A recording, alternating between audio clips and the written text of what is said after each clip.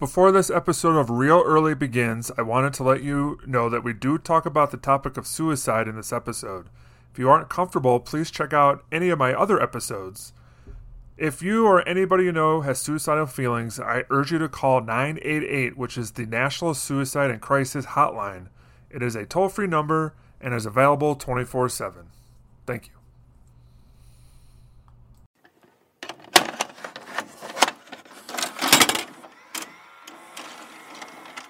Five strangers meeting for the first time. Ooh. Look, I'm not going to discuss my private life with total strangers. Five people with a talent for trouble. What was that ruckus? Could you describe the ruckus, sir? Five lives that will never be the same. Man, I consider you guys my friend. I'm not wrong, am I? Oh. The Breakfast Club. Demented and sad, but social. Rated R. Starts Friday at select theaters. Check newspapers for locations.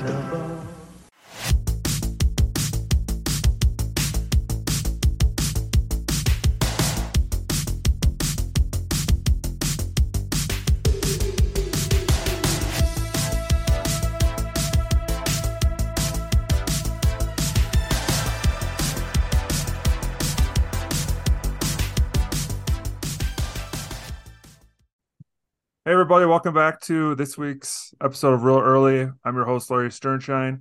On today's episode, I'm going to be talking to my good friend Patrick Vicious about the 1985 classic, The Breakfast Club. So Patrick, how you doing, buddy? I'm good. How are you, Larry? I'm great. I'm glad to have you back on. You're one of the returning guests that I've had.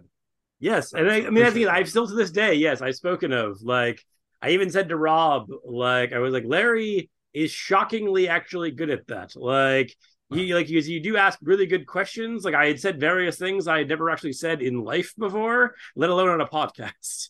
I appreciate that. I don't know, we're just having a conversation. I'm getting to learn about people and it's great. And sometimes I get to learn more than they wanted to let on. So I can't complain too much just because somebody who's listening might relate. And if that helps them with their day, I think that's pretty cool. And then when I had you on last, you were just starting Chainsaws and Claws, I think. Yeah, me too. I'm not sure. It's been like a year now, right? How long has it been? Yeah, we officially started. So yeah, actually, if this is a year, that actually would track. We recorded the original. I'm going to use air quotes, even though people can't see them. Lost pilot. It still exists, but it's just like it's a lot to go through. So I don't know if it's ever going to come out. But we originally recorded the pilot in June of last year, and then neither of us were like totally cool with like releasing it, so that we didn't touch it for like a while. And then like we actually started like recording and like keeping up with the schedule in September of last year. And how has the show changed over time? Like how has it changed for you? Mostly the fact that like we kind of, because I think it's funny is like the reason that we abandoned the first episode to a large extent was because it was so long. Because like it I don't know exactly how long it was, but I think it was like over 3 hours, like 3.5 hours, something like that. And like one of our most popular episodes is over 3.5 hours, like the Aliens one.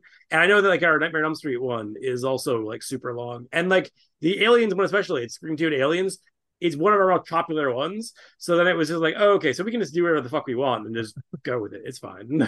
What have you figured out the formula of what makes an episode successful or not?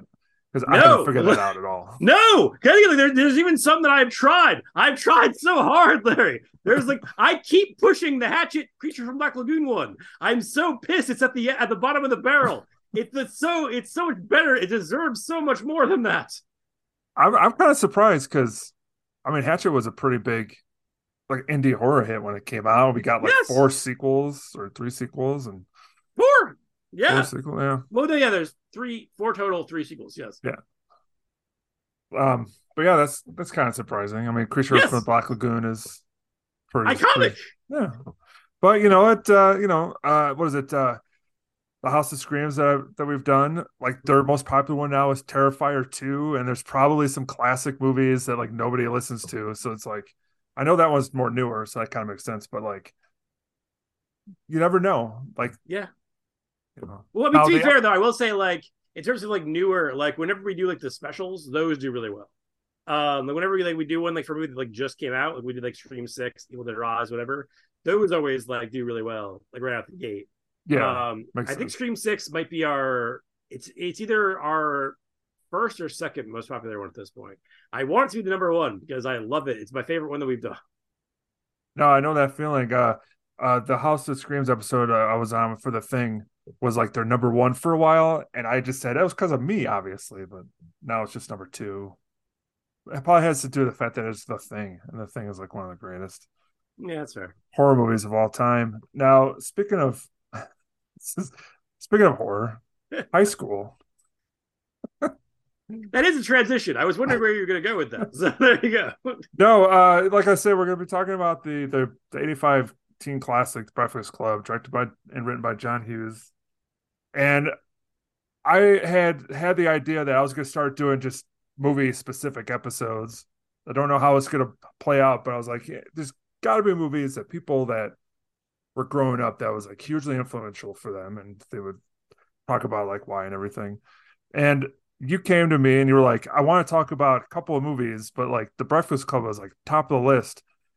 My first thought was, I was surprised because, you know, when I know you for being like horror genre person, but with our episode that we talked about, like growing up, it kind of makes sense that this kind of movie may have been influential for you growing up. We'll get into that, of course. But I thought that was kind of interesting. But I was also very excited to talk about it too, just because, Breakfast Club was a big movie for me growing up in various like time periods. And plus I also lived in the area that those movies took place in the North Shore of Chicago. So that was kind of fun. Awesome. But what is it about the Breakfast Club that you wanted to talk about so much? Like how, I mean, we'll get talking about more, but like briefly, what is it about the film that gets you so excited growing up? I mean, it's funny because it's like I could just point blank it and be like, it kept me from killing myself. Because like when I first saw it when I was like little, like really little, I mean, I liked it. Like I thought it was cool. But it wasn't like something that I was like super attached to. It wasn't until like I got into high school and that was one of the VHS. It's funny because like you mentioned like the horror thing. And I was like the main VHS I was watching endlessly were like Friday the 13th Part 4, Friday the 13th Part 6, Breakfast Club, Ferris Bueller, and like the Kevin Smith movies. So it was like and Swingers. But like my taste has always been kind of all over the place, but like it's definitely a lot of horror, but like it spreads. But like the main thing that kind of made me feel not alone in high school was watching Breakfast Club because it's like it weirdly it's like it's I definitely feel differently about it than I did then, but like I still can tap into watching that in my parents' house like every weekend and like how it made me feel. And also the fact that I watched it so many times that it was the first movie that kind of made me understand like how movies were made, like why you made certain choices in terms of like how you where you put your camera and how you move your camera and like all that kind of stuff. So it's like it's just for me, it's like it's super, super important. And so when you saw it the first time you were a little kid, like what time period would that have been? If it came out in 85, I mean I'm guessing I probably saw it when I was like maybe like 5. I don't remember. I mean, I definitely was really, really, really young. And like the first time I watched it, again, it didn't really like. It's funny because it's like when your parents tell you like certain things where it's like, oh, you'll like you're not gonna like this. Like you'll appreciate it when you're older. It's like there is certain times that is correct. Like because I remember like my dad had like a VHS of like Animal House when I was a kid, and like my babysitter watched it a bunch of times, and I would watch anything as a child. Like literally any movie you put on, I would watch the shit of it. And like she put on Animal House, I would like lose interest in like 2 seconds and walk out. And now it is like my one of my favorite movies of all time. So it's like kind of thing with the Breakfast Club where it's like I saw it at a super young age. And it definitely made an impression because I always liked it. And like whenever it was on, I would watch it. But it wasn't like something that was like important to me or personal to me until I had that experience behind it. I have a similar just growing up, I had let's watch The Breakfast Club and it was just a movie, You know, it was like I didn't get it. It wasn't like years later until I figured out a lot of stuff that was going on, obviously. Yeah. But there's a lot of films like that. Like Animal House would be an example. I saw that growing up and I was just like, hey, it's a wacky movie with some funny stuff, but like then you watch it and you pick up on certain things. Which I think the great movies, the great comedies, especially great teen stuff, the ones that you can pick up different things as you grow up is Yes. really what makes one special. You know, because you No, can that's watch 100% true. And that's even true of just Hughes in general. Yeah, and that was probably your first exposure to John Hughes, I'm assuming. Probably. I mean, like, because I want to say, I definitely remember watching Ferris Bueller a lot as a kid too, and I definitely watched that more when I was a kid. Like, that which is to say I'd watch it a lot as a teenager, or like still watch it a decent amount now. But like, that's the one I remember watching the most. Like, I remember like watching it at like my babysitter's house and stuff, like Ferris Bueller. Like, everyone loved Ferris Bueller. And Breakfast Club, I feel like I just saw like on TV, and then eventually, like, when I had the means to like watch things on my own, it was like that's one of the first things I got, because it was like, and then I was like watching. By that point, I was already like either on the cusp of being in high school or already in high school, and it was just like, oh, now I get it. Like, now I connect with it.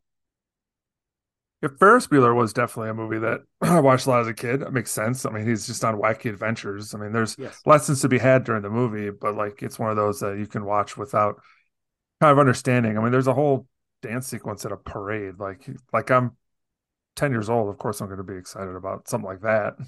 No, I mean that's like, well, also Ferris Bueller is like, it's the thing you were talking about before, where it's like, I feel like it's like there is like a meme that goes around every so often, which I apparently I haven't gotten to the last part of it, but they were like, a kid, when you're a kid, it's like you love and relate to Ferris. When you're older, you love and relate to Cameron, and like when you're like oldest, like when you're an adult, you like love and relate to Rooney. And I was like, I have never gotten to the Rooney part, but I definitely did not grasp how interesting Cameron was as a character when I was a kid. It wasn't until I watched it as an adult that I'm like, oh, okay, like this guy's fucking like, this is the most interesting part of the whole movie, honestly. Yeah, the Cameron character is great because I'll whenever somebody is just feeling down on themselves and they just don't want to do anything, I just be like, you know, you're not dying, you just can't think of anything better to do. Yes. And I just feel like I see more and more Camerons as I get older. I mean, it makes sense though, because like, you know, life beats us down at times, you know, so that's why it's good to have friends to like a Ferris. We all need a Ferris in our life. Well, it doesn't have to be like that, you know, crazy, but it's always good to have No, I would something like 100% that. agree with that. I mean, yes, if you aren't the Ferris in somebody's life, become the Ferris in somebody's life. Sounds like Rob might be your Ferris. Well, I And mean, I vice feel like there's versa, many in the moment perhaps. where both. Yeah, I say yeah. Sometimes it depends on the day. Yeah, no, that's cool though. That you know, that's one of the things you can tell listening to your show is just that sort of like that friendship and that you know sort of personality that you know working for both of you that has that sort of similar kind of Hughesian style. I think, which is a pretty good compliment if you ask me. That's probably why Yeah, people thank you. really I like your appreciate it. show. Thank you. All right, so Breakfast Club. For those who are listening and they're like, "What is the Breakfast Club?" I don't know what this is. Uh, it's a movie about five kids who wanted to have to go to detention on a Saturday, and then hijinks ensue, and they also learn stuff about each other. I think that's pretty much sums it up. What? How would you describe the Breakfast Club to somebody who's never seen it before? What is funny, like, everybody always says detention, and I know because they say detention in the movie, but I was like, it's very much in school suspension. As somebody who had to deal with in school suspension a fair amount as a child, like that's a very good illustration of it. Because it's like detention's like an hour, at most like 2 hours. Like they're there literally all day. And like, so yeah, I but had it no, in it's school basically, suspension myself, and I had to go into a special room for like the whole week. yeah. It was That's the way it depressing. was. Yeah. No, it's like I had that with like a bunch of times, because like I had this thing where I got in trouble a lot, but also they can't actually force you. It's not like prison. Like they can't like get somebody, like they can't like a cop and like place you there. It's just like they basically tell you have detention, and then if you just don't go, nobody can really do anything about it. They just basically are like, well, now you're suspended. Okay, well, that's fine. So like I spent a lot of time either in detention or suspended, especially my junior and senior years of high school. But yeah, to answer your question, I mean, you summed it up pretty well. I mean, basically, it's just like it's a bunch of kids, all of whom are kind of a perfect drawing of a certain type of person in high school, a clique, if you will.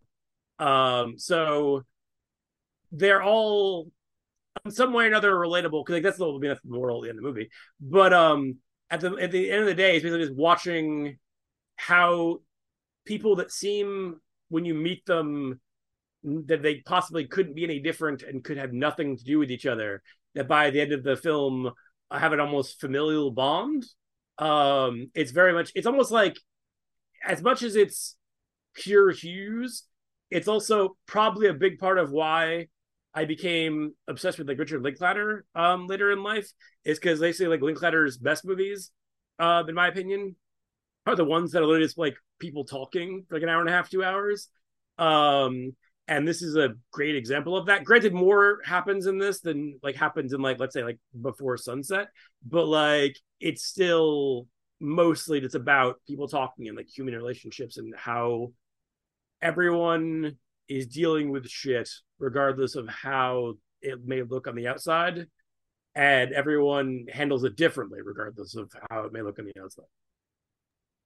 The characters, they're listed as the brain, the athlete, the basket case, the princess, and the criminal.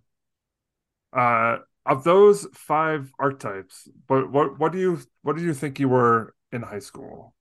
When I was watching this in high school, I very much related to Bender because I was a very angry fucking kid. And like that, like I think it's funny, actually my tattoo artist commented on this recently. I was at dinner with him and his husband and my girlfriend and I, and he had talked about, and he didn't even meet me in high school. He met me when I was like in my 20s. But he had talked about like how different I was as a human being now versus how I like used to be. Where I was like really pissed off all the time. But at the same time, I was also not as like outwardly like hostile now that I think about it. Cause like watching it now, I'm like probably the closest relation is Allison, even though she sells out real hard in the end, that bums me out. But like in terms of like just what I actually probably looked like to the outside in high school, like especially to like how she was dressed, I was like, that's probably the closest to who I was back in those days. Yeah, it's funny. When I was watching this last week, I was trying to think like, man, what was I like in high school related to those kind of archetypes? And not to sound like or anything, like I feel like I kind of fit in with a couple of those without even realizing it. For example, I did sports in high school, so I kind of was, an athlete, but I was also very quiet. I mean, I wasn't that outgoing, so I was like, man, I was kind of like, maybe not the basket case, but it's quiet. But I'm like, now I watch those movies and I'm just like, I don't know if I really necessarily identify with any of them. Well, yeah, that's the thing is like it's such a like it's such a broad kind of take on those archetypes that I feel like everyone is someone and also nobody is any of them. Like in the end, it's all just a portrait. Like it's just like, so it's like like there's definitely something about anyone that I feel like watching the movie will like catch a glint of like something they see within themselves within those characters. But yeah, like the more like you like look at it, the more it's like, well, yes, I'm definitely not that guy. But that's also in the end, that's the moral of the movie anyway. But. I will say though, the really cool thing about Breakfast Club though is how previously teen movies were mostly like a Porky's kind of thing. Yeah, it was like teen sex comedies. Like it really wasn't until like Fast Times at Ridgemont High where it started dealing with stuff that like teenagers could actually identify with. Like I mean, I still to this day I don't think I can identify with anybody in Porky's, but I can still identify with Fast Times. And then there was something just about the way John Hughes can speak to to kids in that particular time period that was unlike anyone else, and like you look back on some of the stuff, you're like, okay, well, it's a little problematic now, and perhaps it would have been nice if he had different experiences growing up that could allow him to have maybe written a little bit more sensitively to some of the characters he's done. But like he still kind of got it, and I thought that was really interesting when you consider a lot of the teen movies at the time. What do you think made John Hughes especially so poignant to kids? I will think it's funny is like you mentioned that is like I remember, I will never forget this, like the day that he died. I was at work, I was at Lowe's, and people genuinely thought somebody in my immediate family died from my reaction. Like I was so upset. And it's because like he spoke to me, even though he wasn't like speaking to me, because like truth be told, like I am and you I believe are like a generation after. Because basically like the ones that are like the everything, I mean, obviously none of us were like teenagers in the 80s. So it's like clearly like it wasn't us. Like it's speaking to the generation before us, but it's also so universal. And that's what he understood. That I think that's what makes him the like still to this day, all of his stuff. Generally, I think okay. The problematic elements I'm not going to say don't exist because they definitely exist. Like I'm not going to lie and say Long Tuk Dong is a good character and that should have ever been a thing. Although I mean I do, as a stupid racist thing, it's mildly amusing, but like I definitely understand people not being with it, and I'm just like, no, that's definitely it's like wow, I'm like weird science. It's like that entire movie's like entire thing is very, very problematic, but like because the core of it is so truthful, and because that's the whole thing. The thing that I think made Hughes special is even though like his sense of humor might have gone to like places that aren't great and definitely don't hold up well, his actual storytelling and just humanistic nature comes through, it like shines through really beautifully, and it his ability to create characters and breathe life in those characters and make those characters feel like real people that you know or that you want to know is I think his greatest strength. And I think that's something that like very few people have done, whether it's about teen movies or whatever.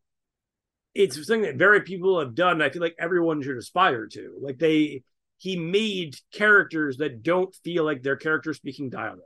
Like he made movies about people that feel like people.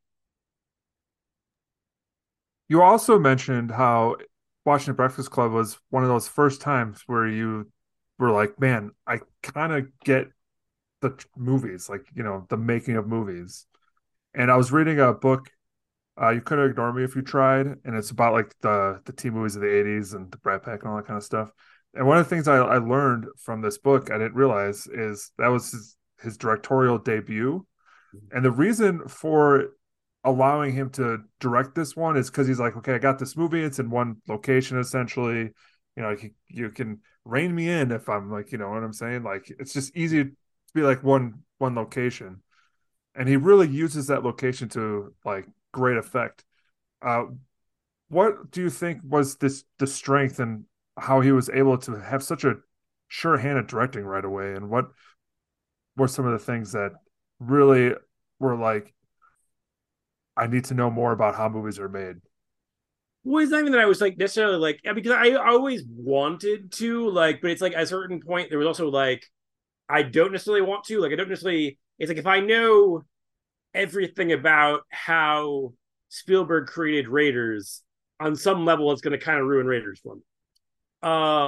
But if I watch Breakfast Club enough times, it just kind of like you just start to notice the way that he's doing things and like the way he like puts people where they are, the way he like moves the camera around them very slowly, the way it's all about basically just letting the actor, because I think it's like it's almost in a lot of ways it feels like a play that somebody filmed, and everyone like in the cast all just because there's so many like wonders in the movie by itself. Like it's like the like my favorite probably moment in the entire movie is the bit when Andrew's talking about what got him into detention that day, and just like watching Emilio Estevez's performance and like watching the way that Hughes uses his camera, where it's just like it's just to like it just draws you in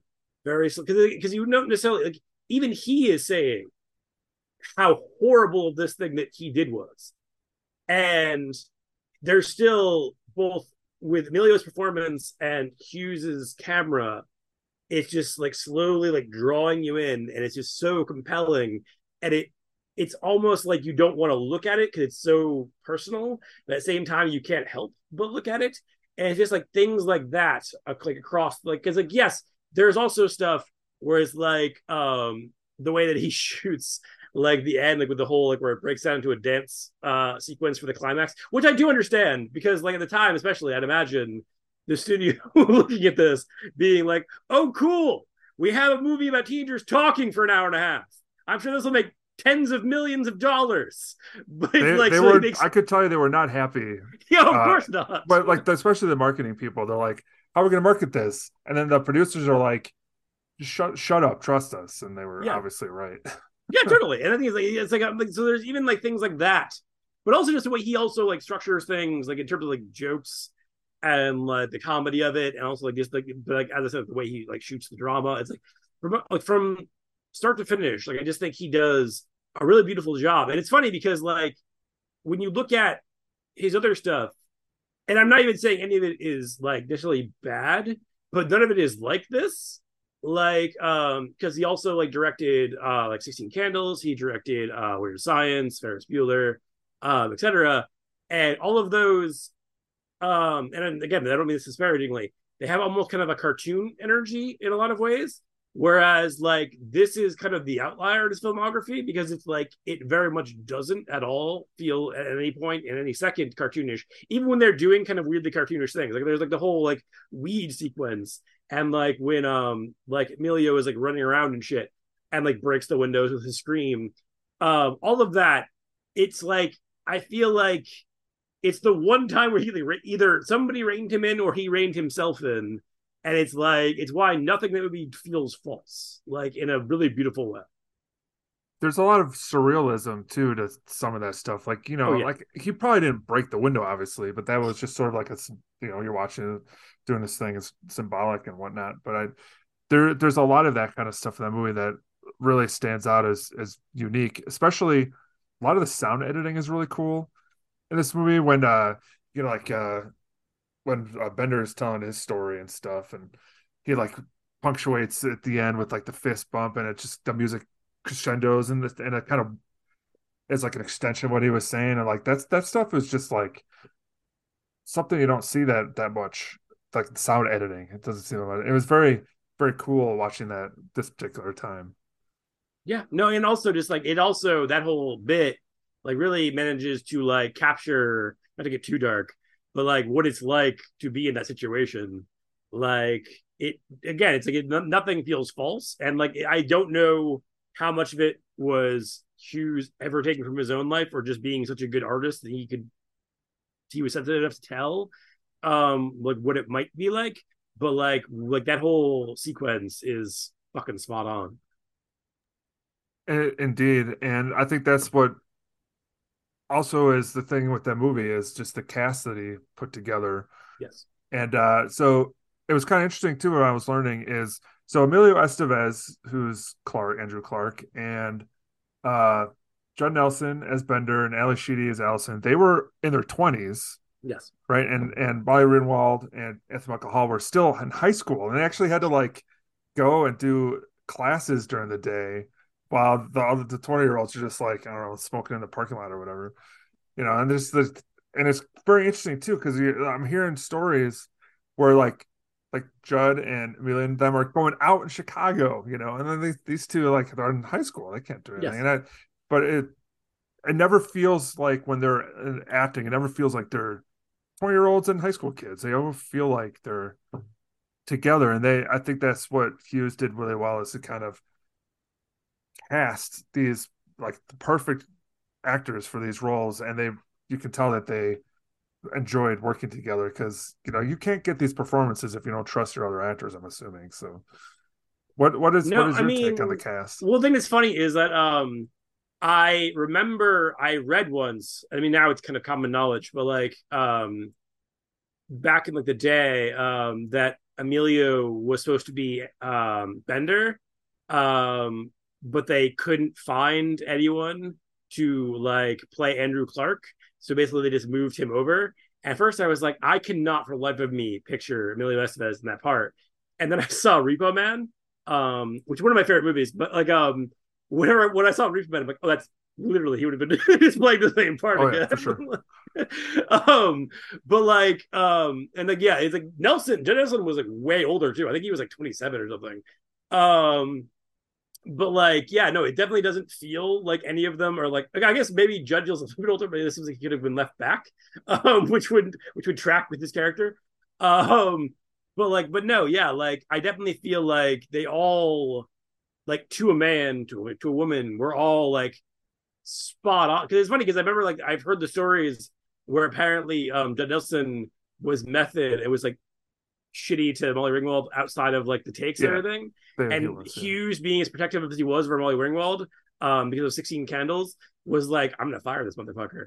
And then I guess it was Principal Vernon, Richard Gleason, who was like, no. He's just an actor. He's just doing his job. He's doing a good job. Like, let the kid just work. And like, so you end up with ultimately like everybody is across the board just fantastic. But yeah, like I definitely think the thing that's funny is actually the one that's like the most against type is Ali Sheedy, because like if you look at anything else that Ali Sheedy was ever in, there is like nothing else that is like Allison. Like whether you're watching Man's Best Friend, whether you're watching St. Elmo's Fire, like no part, Short Circuit, no part that Ali Sheedy's ever been. Yes. She's never been this ever, but she pulls it off so well that you never once for 1 second question it. It's funny too, because I think Molly Ringwald was originally going to actually do Allison, and part of it is because she wanted to do something different, but they decided obviously to stick it with Claire, because I think that was the right choice overall. But that would have been kind of interesting to see her take on that character. And then the other funny thing I read too, imagine John Cusack as Bender, because he was I know that was the other choice. And I was just like, part of me is like, I can't picture that. And then a part of me is like, I feel like I don't think he would have been Judd Nelson by any stretch of the imagination, but I do think he could have been interesting, just because if you like look at what he was doing at that point, it was very like he took big swings. So it's like I feel like he could have done something cool with it, but like we'll obviously never know. But like honestly, if I was going to cast Cusack in any part, it would probably be Anthony Michael Hall's part. But like that's just me. I got this story about John Cusack. So he did Better Off Dead, which is like one of the greatest teen comedies of all time. Just brilliant movie. But it bombed. Yes. Right? It didn't do very well. One crazy summer, he just like hated it for some reason. I have this theory, the reason why he hates those movies is because he kept losing out on other teen movies, and this one didn't do as well. And he's just jealous about the success of those other ones. And it's like, dude, this Better Off Dead is great. Just stop being. No, I think he now appreciates Better Off Dead. I think it was like I've heard a thing with Savage Steve Holland, where he had talked about how fucking much of a nightmare it was to work with John Cusack on Better Off Dead, because he was such a he took himself so seriously as an actor, and he was just like, this is so stupid. And then after it might not have done well financially, but like it was critically well received. The people that did see it liked it. And so by the time that he won Crazy Summer, he I guess was less like of a pain in the ass to work with. because he was like more accepting of what he wanted to do. But yeah, I think it's like, but also like if you look back at like I've seen interviews with Cusack in the last couple of years where he like talked about like his like batting average, where he was like, I think I've been in like it was like 10 or 15 whatever good movies. And he was like, it's still, I mean, he's like 10 or 15 out of like however many. He's like, that's still a really good average. And he always mentions like Better Off Dead's always one of the things he mentions. So like I definitely think he's warmed up to it probably over the years, but like I definitely think at the time, I don't know if it was that he was losing out on stuff or just that he wanted to do other things. Because like I have literally, I mean, if you look at his career, he has the weirdest trajectory as it is. Like where it's he'll take parts in stuff like Identity, but he'll also take parts in like Hot Tub Time Machine.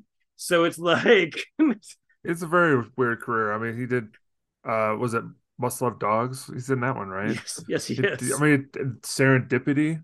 He was in that, but it was in but he's Grosse also Pointe in Blank. yes, So and he was also in like Max, which is a movie about young Hitler. Like so, it's like there's a lot of like there's a lot going on in his career. he's a much more interesting actor. I think people sometimes give him credit for, Oh, just totally, because, 100%. and he just sort of just kind of fallen off the planet, but not as bad as Judd Nelson though. Like I don't even know what he does right now, but he want was to say I've seen him in something semi recently. I can't remember what it was though. I mean, it's definitely like one thing with Cusack is like I feel like for whatever reason he's gotten kind of like he needs because he was doing stuff like basically to pay the bills for a while, and I think that kind of fucked him at a certain point. And like now he's kind of like he's still prolific on Twitter, so like I still know he's around. But like Judd, yeah, like he had really like this. I mean, we should say like I don't think he's ever done like bad work per se. But like definitely like there's not a lot on the level of this. Like I think that like this and like St. Elmo's Fire are like a really great 1-2 punch. But also I think that like all of those like Brat Pack actors basically either learn to do other shit that was not what was expected of them, and that kind of kept them working, or didn't in the case of like Judd Nelson, and then you end up with the situation like he's kind of in now where he doesn't really do a lot. Yeah. Okay. So I just looked. He's actually done 123. He has 123 credits, and he's done like 10 movies the last 2 years. They're obviously all low budget kind of stuff. A lot of some Christmas movies and whatnot. But he's still out there doing his thing, which is it's good to see because sometimes the people who did the Brat Pack stuff might not have had the best careers overall. And some interesting. I'm still genuinely shocked that he is not one of those guys, and I don't mean this in a bad way. That like do the like conventions and stuff, because you notice the thing that happens with a lot of actors like these days is like when you're not necessarily seeing them in things as much, and then they show up at conventions and shit, and like everybody's super stoked to see them. So like I feel like there's a lot of actors that like definitely play to that, and I'm surprised that Judd Nelson is not one of them. Yeah, and what's funny too, Anthony Michael Hall was an interesting acting case in the sense that, he was kind of an awkward kid growing up a little bit, and then he started getting older, but he did like Johnny Be Good and stuff like that, but like he just wasn't able to kind of transition until like years later when he was doing the Dead Zone TV show. That's when he kind of was like, hey, I'm an adult actor now. You should watch my stuff, And then he was in the latest on Halloween Kills. Yes, he was. And, he was I thought he was Tommy great Doyle. Yeah, I loved him. Yes. So I mean, he's doing lots of different stuff, and that's cool. And you're seeing a lot of more Molly Ringwald now. Mm-hmm. I think she also is another actor that sort of was tough for her growing up because she may not. I think whenever she tried to like stretch her acting muscles, it didn't quite work. The movie as a whole may not have worked or whatever. And then she. I remember she popped up in Secret Life of the American Teenager, which was that the show with. She was also like I'm thinking like I was like it was funny because like I remember for like a hot minute she was like she like trying to transition into like adult roles with like the pickup artist, which is actually isn't a terrible movie, but like it's like it didn't really feel like an adult performance. It just kind of felt like the same thing that she was doing in teen movies, that she was just now older doing it.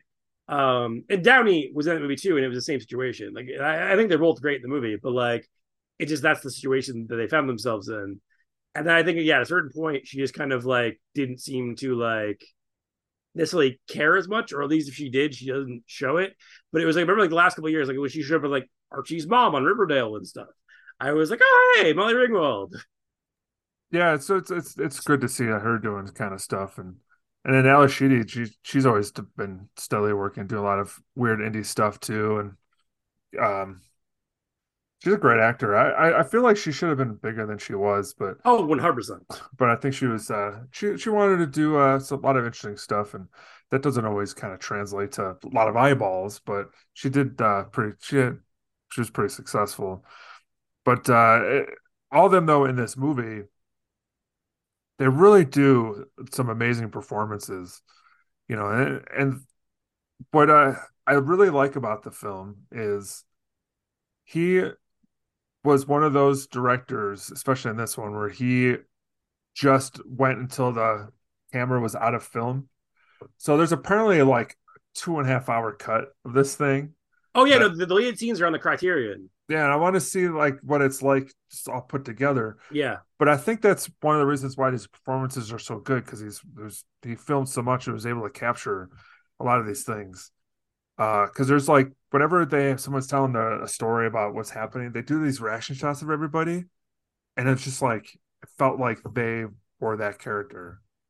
So I thought that was not many directors could get performances of young people like that. Yeah, So no, no, yeah, I completely. As I said, like it was like I don't know exactly like how rehearsed it was, but as I said, like it definitely feels like a play, and like I definitely feel like that's probably a big part of why it is the way it is. Like I would not be surprised if I found out there was like a decent amount of rehearsal, because like they definitely are 100% locked into those roles, which you don't necessarily get with actors of that age, especially like in terms of like Ringwald and I think Michael Hall, where like they were actual children. But like across the board, everyone is totally locked in. And I feel like, I mean, yes, I'm sure a large part of that was, I mean, Hughes being a good director and giving good direction. But also, I would not be surprised if there was like a ton of rehearsals that like helped them get into those characters, so like they could do everything they could. But yeah, there definitely is. It's funny because I remember my whole life I had been chasing those extra scenes because I knew about them like a young age. And then it was like when they were releasing the Criterion Blu-ray, it was like, give it to me now. Like the day that I got it, I watched them, and like my aunt was like, is it worth it? I'm like, it's more Breakfast Club. Of course it's worth it. Like I was like, I mean, yes, I see why it's all cut out, but like it's 100% worth it. Like I was like, if there's more out there, I'll take it. Like just keep giving it to me. Just like I guess that was the thing that Hughes did a lot, because they just released the version of Plane, Trains, and Automobiles on 4K, where like they released like an hour and a half of deleted scenes there too, where basically it's just like that him kind of just letting John Candy and C. Martin do stuff. And I was just like, I don't think that was his strategy, but it's not a bad strategy by any means. I mean, it's an expensive strategy at times, because that's a lot of film. Like it's got to be so much easier now with digital. Yes. Oh, like, totally. Yeah. Imagine what Breakfast Club would have been like if he had digital. It would have just went on forever, probably. Well, I mean, like I still think it's funny because I remember when they were talking about like one of the first like blockbusters I can think of that was, or not like blockbusters, but like bigger movies that was like came out. I remember like Superbad was shot on digital, and I'm listening to the commentary with Seth Rogen talking about like, so like normally when we're making a movie, it's like, yes, we're like riffing, but at a certain point the camera runs out and then we get like a second to like regroup and like whatever. And he's like, but digital, the fucking thing just keeps running. So basically you have to just keep finding things to do, like while the thing keeps going and going and going. And I was just like, yeah, that has to be kind of a nightmare. Like Jesus Christ. Oh yeah, you're right. That is a great point. So I got a couple of questions related to the movie because I'm curious about one. So when I'm growing up, Paul Gleason's character is like, he's still an asshole now, but like I feel like there's probably people who saw this movie as a kid who are now older who now go, oh, I completely relate to Vernon. How do you feel about his character now that you're older? I mean, I understand him more now, but I still hate him because, like, if okay, it's like okay, I don't know how old that character is, but definitely not probably a lot older than I am now. And I definitely know guys like that in life where it's like basically just like trying to control things. And that's not good for humanity. Like it just isn't. Like it makes you awful. And like people perceiving him as awful is the correct perception to have. I will always believe that. Like it's like I definitely understand the Carl character, the janitor character more now. Because I was a kid, it was just like, ah, oh, yeah, that guy. Like it's like, no. Like now I completely understand that guy. The guy just like was doing really well in life, and then somehow things took a turn, and now this is where he is, but he's still like you can still see like the glint of like charisma, and in like, you could see that guy like he's there. He's a cool guy. He's a guy that you would want to be friends with. Vernon is just a piece of shit. Like, and that's a testament to the performance and the writing of that character because it definitely is a real person that exists, but they aren't people that I like or respect. No, I totally get that because I get annoyed with like younger coworkers or whatever, but at no point do I just feel like, oh, they used to be better now, respectful, and now they're just, and I'm like, whatever. They're just every kid, every young person is just learning, you Yes. know. So it's not like they're doing anything wrong per se. It's just sometimes when you get older, you just think that everything's about you, and if they Oh, totally. don't respect you, whatever, it's like somehow bad.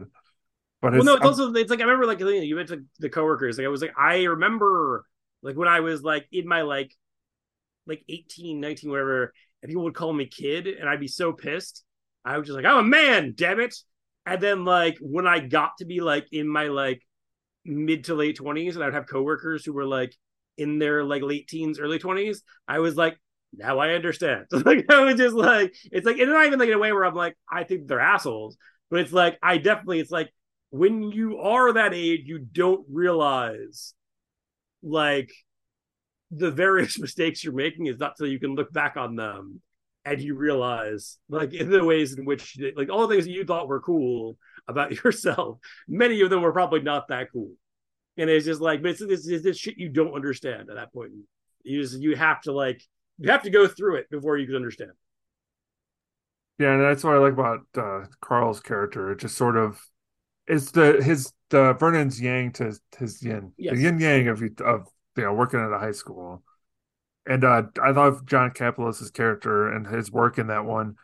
And I really laughed this time because when Brian says hello to him, and everyone's just like, oh, whatever, I'm making fun of him Your dad for. work here? Yeah. I was like, that was sadly me. I was one of those people that like there was like a couple teachers where I'm like, I just want to talk to this teacher all the time because he's cool. And it's just like, I mean, they were cool, I guess, but it's just it just was like that was one of those things in that movie that really rang true for me as a growing up in high school. Was like I knew the worker that worked there.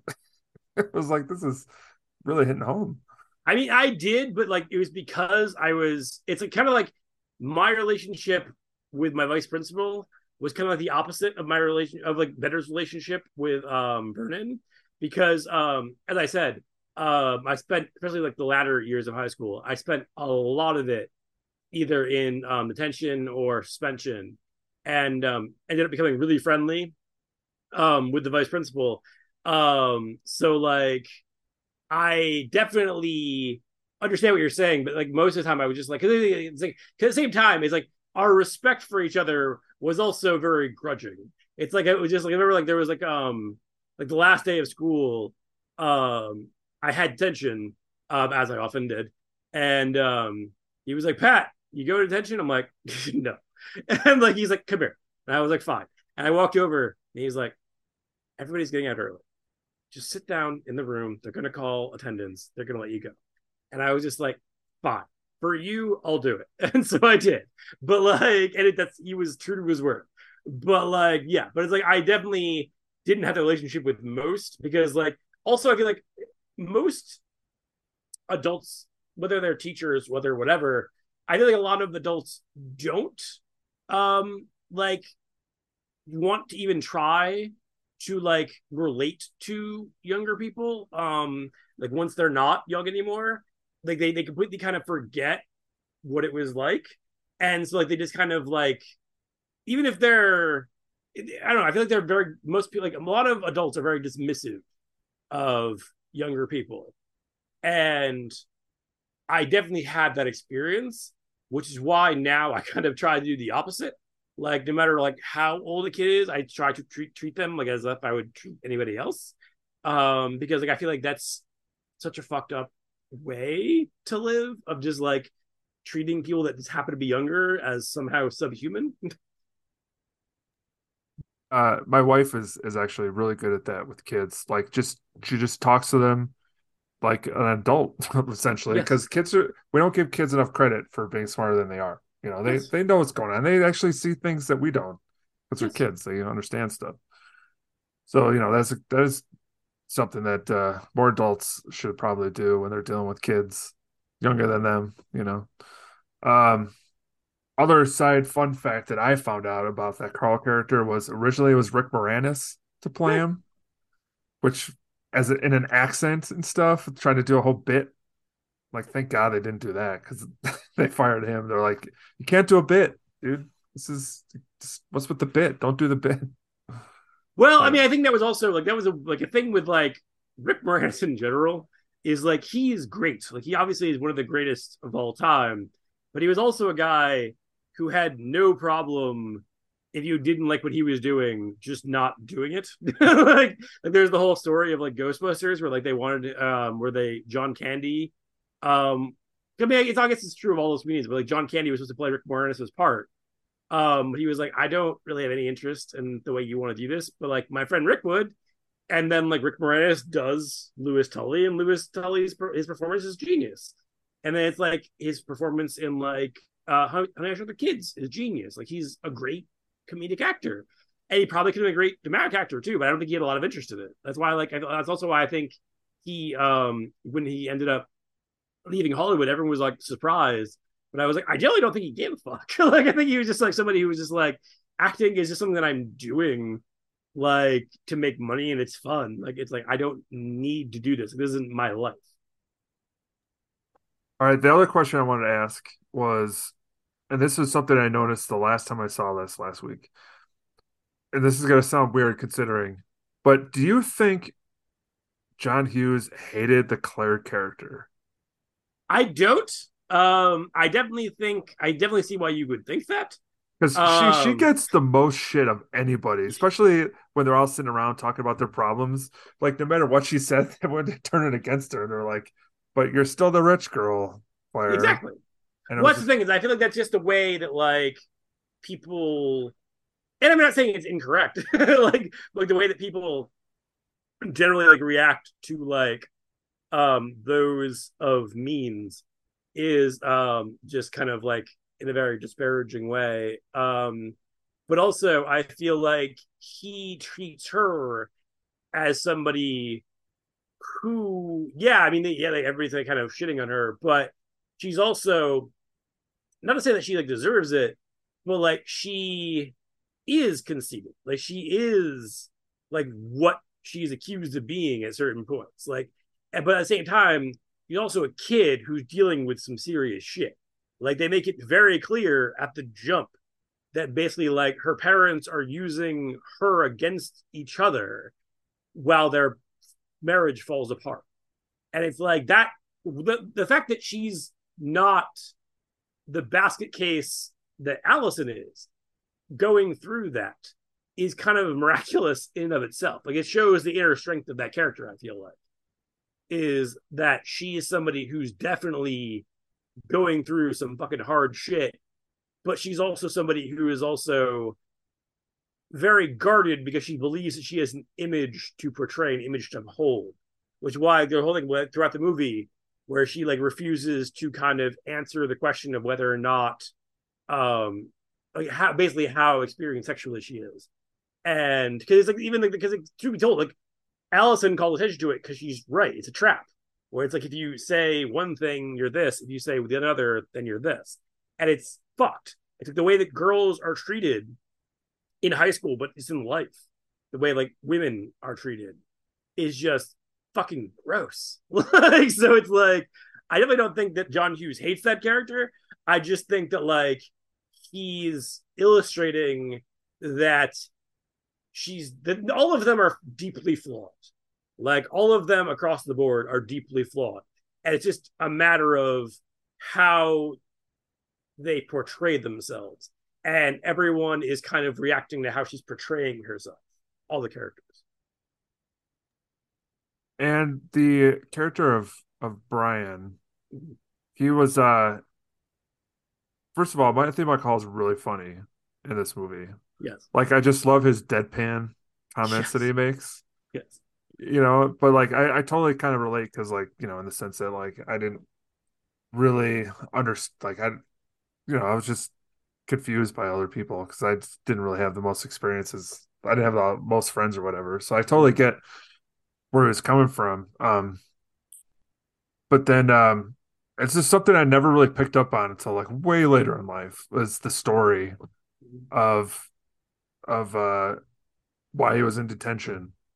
And I was just like I really wish I would have like paid more attention to that kind of stuff growing up just to kind of, have that sort of in my head. Is it because you don't have to get into details or anything, but like was that at what point in your life did that become something that was helpful to you? What, the Brian thing? Yeah. Well, the thing is like with him is the thing that he kind of is figuring out over the course of this movie was something that I figured out when I was younger than him, when I was in like probably like elementary school. Because like my parents would put a lot of pressure on me to get good grades. And at a certain point, I realized that if I set the bar low and like I stopped trying to get good grades, then basically I would get left alone. Which is why I think it's funny is like watching the thing. I think the reason I relate to Allison so much is like just like the singular line of like what they do to you. Like they ignore me. That's what my parents did. Like they literally like I was a latchkey kid from second grade, and even beyond that, they just did not pay attention to me. Which is what I was partially my own doing. It's like I don't blame them for. Because I just couldn't deal with the pressure that was being put on me. So like there's that whole moment like when like Brian talks about basically the reason he was there was because he tried to kill himself. And it's like at the time, like now I definitely see it differently. Because like the reasons that I wanted to kill myself when I was younger were not anything to do with my parents so much. I mean, I guess they ignored me, but it's mostly just because like I felt not only alone, but I felt like I don't even know how to put it. Like it was almost like nobody liked me, nobody cared. And so it was like at a certain point, it was just like, I just want this to fucking stop. It's like I just need to get the fuck off of this planet and be done. Like I can't deal with this anymore. And like eventually I got past that. I mean, like I wouldn't say I'm completely past it because like those thoughts never occurred to me. But they're definitely way less frequent than they were when I was at that age. But it's like I definitely understand that character and feeling so fucking desperate because you've completely lost any control that you might have had over life, and the life that you're looking at is awful and not something that you can live with the idea of. That I do find extremely relatable. And what was it just what gave you the kind of the motivation to keep going? It was really just a matter of like I can actually tell you the specific moment. Because there was one day where I legitimately was going to kill myself. I think I was 17. Um, and I left school that day. While I was in school, I had made the decision that I was going to. On the way home, I got razor blades. And but before that, I had read a story like when I was younger about Ian Mackay or sorry, Ian Curtis from Joy Division. Before he killed himself, listened to he watched his like favorite movie, watched his favorite movie, and like listened to his favorite record, which is Iggy Pop's "The Idiot," before he killed himself. And so I was like, well, I might as well listen to my favorite album once more. And it was AFI's Black Sails in the Sunset, still is. And there's like a line, there's a song called Narrative of Soul Against Soul, which is about suicide. But there's like a line where he's like, Davey is like, a permanent solution to a temporary problem. Before I lay myself down to rest, I throw away everything to live. And that just completely like flipped a switch in my brain where I threw away the razors and I was just like, okay, so it's like if I was to kill myself, that ruins any possibility of things ever getting better. Like I will never hear anything else. I will never see anything else. It'll just be done. And that's at that moment in time sounded so much worse than the alternative. So that kept me going, kept me from killing myself. It sounds like the song itself kind of saw you at that moment, kind of like in the movie here when he tells the what kind of gun it was, and then but that was and then everybody just kind of had that kind of laugh about it because it was kind of silly. But I think at that moment that was when he realized that people were actually listening to him and not putting any pressure on him that he was getting from his parents. So I think it's it's just it sounds like a lot of problems people have, including myself. It's just we want somebody to see us for the problems that we're having. And I think that is a pretty powerful lesson that the movie has that I never noticed when I was growing up as much as I did now that I'm a little bit older and smarter. Now we can see your air quotes, Larry. I know. They could tell it's air quotes. It's just a thing that audio does. It picks up on air quotes. But yeah, I think that's what makes the movie great. And I think that's it took me a while for me to see those characters, which is why a lot of the times the movie didn't quite make sense to me growing up because I didn't quite see what they were going through. Like I remember one time watching it going, they're doing drugs. I had no idea growing up.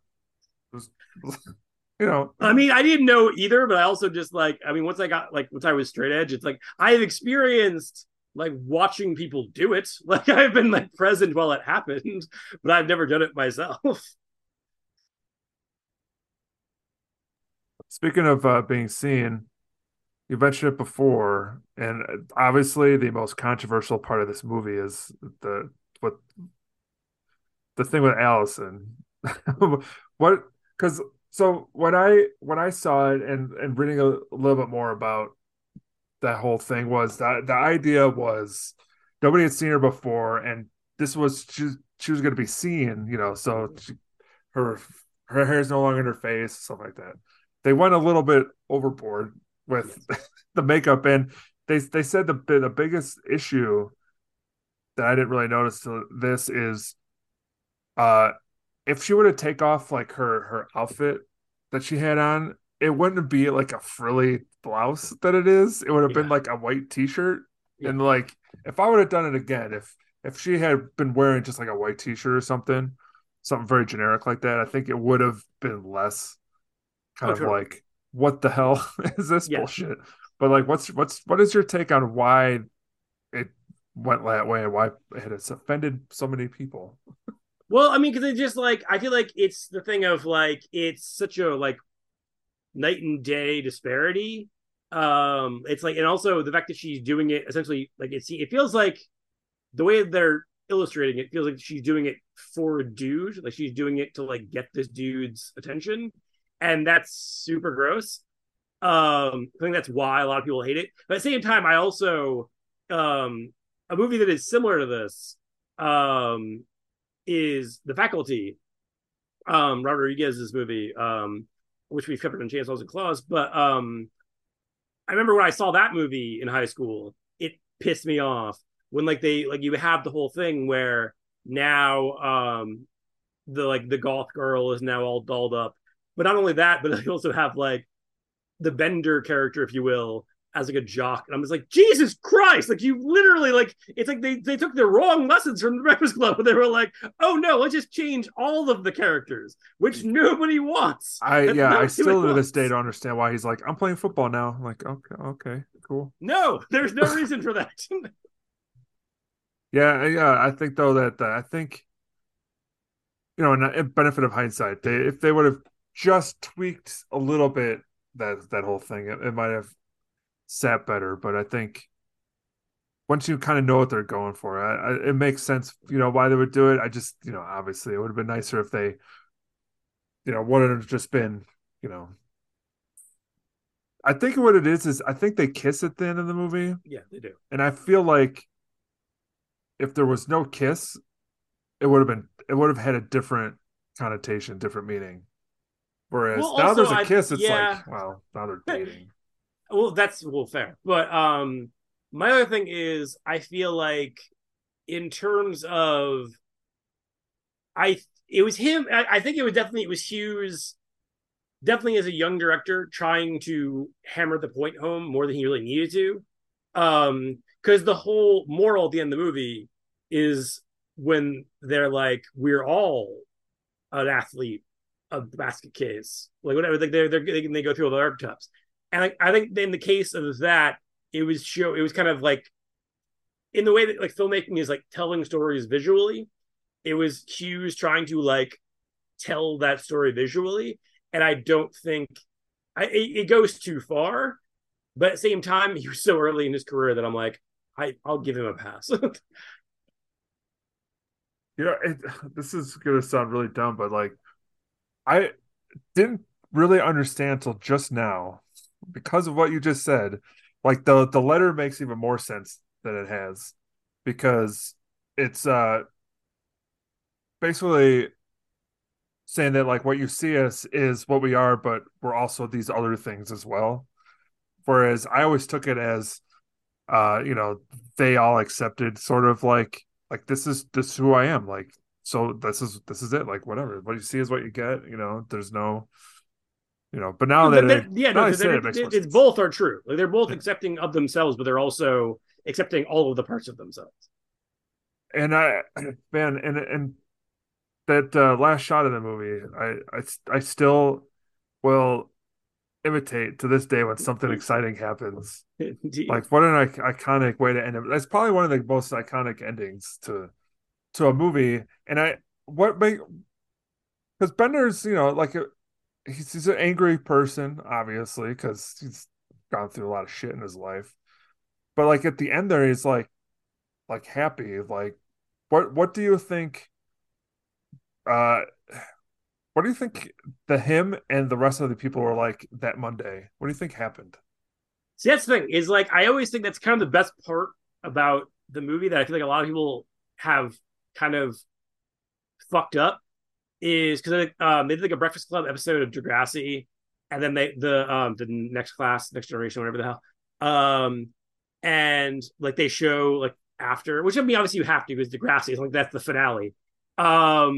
But like they do that, and then like I'm like in obviously Faculty, like they show it, and I was like, the thing that like I think is interesting is the fact that you don't know, like you're completely left to like, it's kind of like the line if you ever seen speaking of Linklater, the before movies, the second before movie, Before Sunset, when he's talking about, because basically they ask him about Jesse and Celine, basically the characters in his book.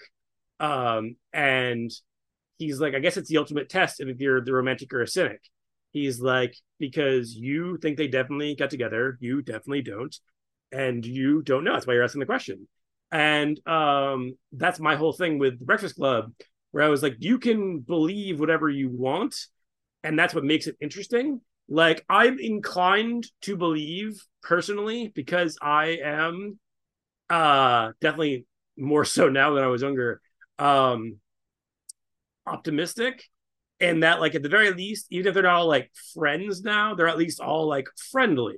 Like, I believe, like, I don't necessarily believe that, like, I believe that, like, Andy and Allison remain together, because that makes sense. The Bender Claire thing, I don't think stands a long test of time, just by virtue of the fact that, like, it's very clear, even by him telling her, it's like, you know how you said your parents use you against each other? Wouldn't I be outstanding in that capacity?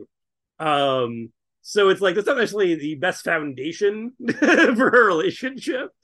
But I definitely feel like at the end of the day, everyone is in a better place than we found them at the beginning. And I believe that Monday, they're all different people than they were that Saturday. Yeah, I would. Boy, that would be real depressing if they just didn't learn anything. I was like, man, could you imagine if they're like, we're gonna do a 20-year later sequel or whatever, 40 years? Holy shit, this was. Well, no, there was like a long time. That's like the one thing that really made me most sad when Hughes ended up dying, was I had for years in my head, like, I had it made in my head, and I like was putting out to the universe, begging for him to do it, is I wanted to see like an Avengers movie of all the Shermer characters, like have all of them do like the class reunion, and just have them all like in one big movie where you have Ferris and Bender and blah, blah. It's like everyone in one movie, even though that would be, I don't know how the hell that would work. I've always wanted to see that. I don't think they all went to the same school at the same time. You don't know that. You can't prove that. But that would be interesting. Yeah, it's one of those things where you just kind of wonder, what I think the closest to that would have been something like Grosse Pointe Blank and Romeo and Michelle's high school reunion, because those are basically the reunion times that would have been for those movies. Yeah. So especially for Say Anything, considering it's basically the same character. I assume that's what happened to him. He liked kickboxing, and then he had to go in the army because of it. But yeah, it would be interesting to see. But I think that's what makes a great art, is interpretation. Yes. And that's what makes the movie special, in my opinion. Do you think kids could watch this today and learn from it, or do you think it'd be a little bit too old fashioned now? I mean, honestly, I don't know, because I feel like if they were to give it a chance, it still works, because like to your point, I remember when I saw Rebel Without a Cause for the first time. I was like probably like 18, 19, and I could not have related less to these teenagers in the 50s in terms of their fashions and like their activities, but I deeply related to like the way that the story was being told and the way that the characters were developed in that movie, especially those core three. So it's like, I feel like what Hughes did is immortal. It's just a matter of like, would like kids now watch it? I have no idea. But like, I would say like, if they did, I think they would get something out of it.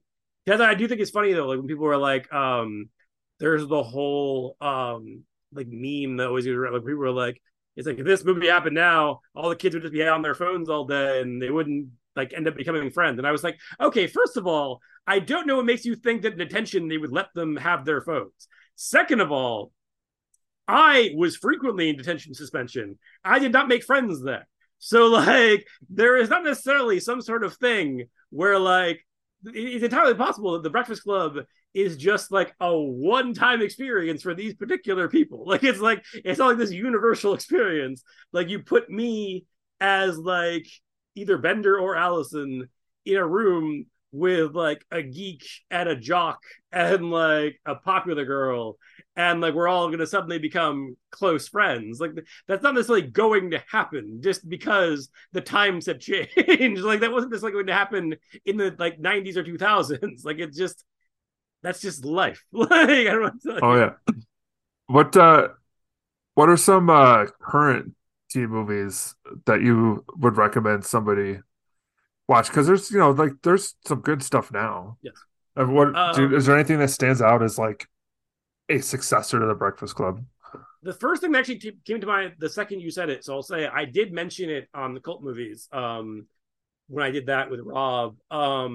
Is there's a movie called Love, Simon that came out I want to say 2017, where I remember when I watched it in the theater, I had said to my girlfriend at the time when it was over, I was like, of all the people who have tried to do Hughes since Hughes, that is the one time that anyone has gotten close. Because there are movies that I really like let's say like Can't Hardly Wait.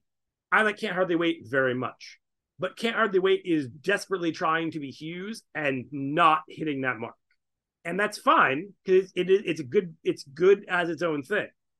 But like clearly, Love, Simon, I don't even know if they were trying to be Hughes, but it was like they managed to get to the core of what it is to be a young adult, or at least a young person on the cusp of adulthood, and how that feels, and translating that.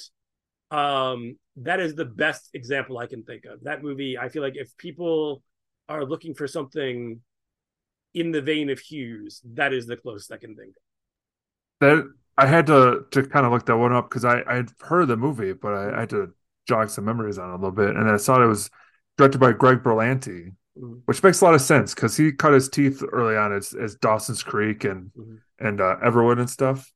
So I mean, he probably, like many of us, he probably grew up watching Hughes movies, and he sort of that doesn't was necessarily able mean to tap anything into because that. like it's like I've like talked about on Chainsaw and Claws, where it's just like there are some people you can tell grew up on like a genre or a subgenre, and they're trying to do it, and they don't necessarily like they think they know, but they don't. Like it doesn't translate the same way that they're trying to. And then the thing, like I use Can't Hardly Wait as an example, which isn't disparaging of that movie at all. I like that movie a lot, but you could tell they were going for Hughes, and they kind of fail in that regard.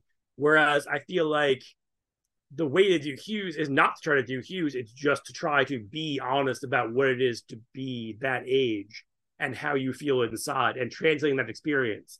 And that's what I'm saying about like this movie, watching it now, is I'm like, I feel like the experiences still exist. Like, the way that feels still exists. That doesn't change. The way like you feel when you're young, I do think it doesn't change that much. Like it's definitely like technology changes, whatever, but how things feel as you're experiencing them for the first time, that doesn't change.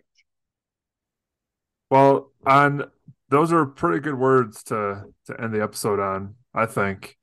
Because the lesson here is in the movie is to be true to yourself, and when you're making something for teens, you should be true to what yourself and don't try to ape somebody else, because that gets people in trouble. That's sort of what they were feeling in the Breakfast Club, is trying to be somebody that they're not necessarily, or they're more than just what they are. So Patrick, appreciate you coming on, talking about the Breakfast Club, one of the greatest teen movies of all time. I had a blast, and I hope we can do this again for some other movie, perhaps. I would love to, yes. All right, well, thanks everybody, and we will catch you next time.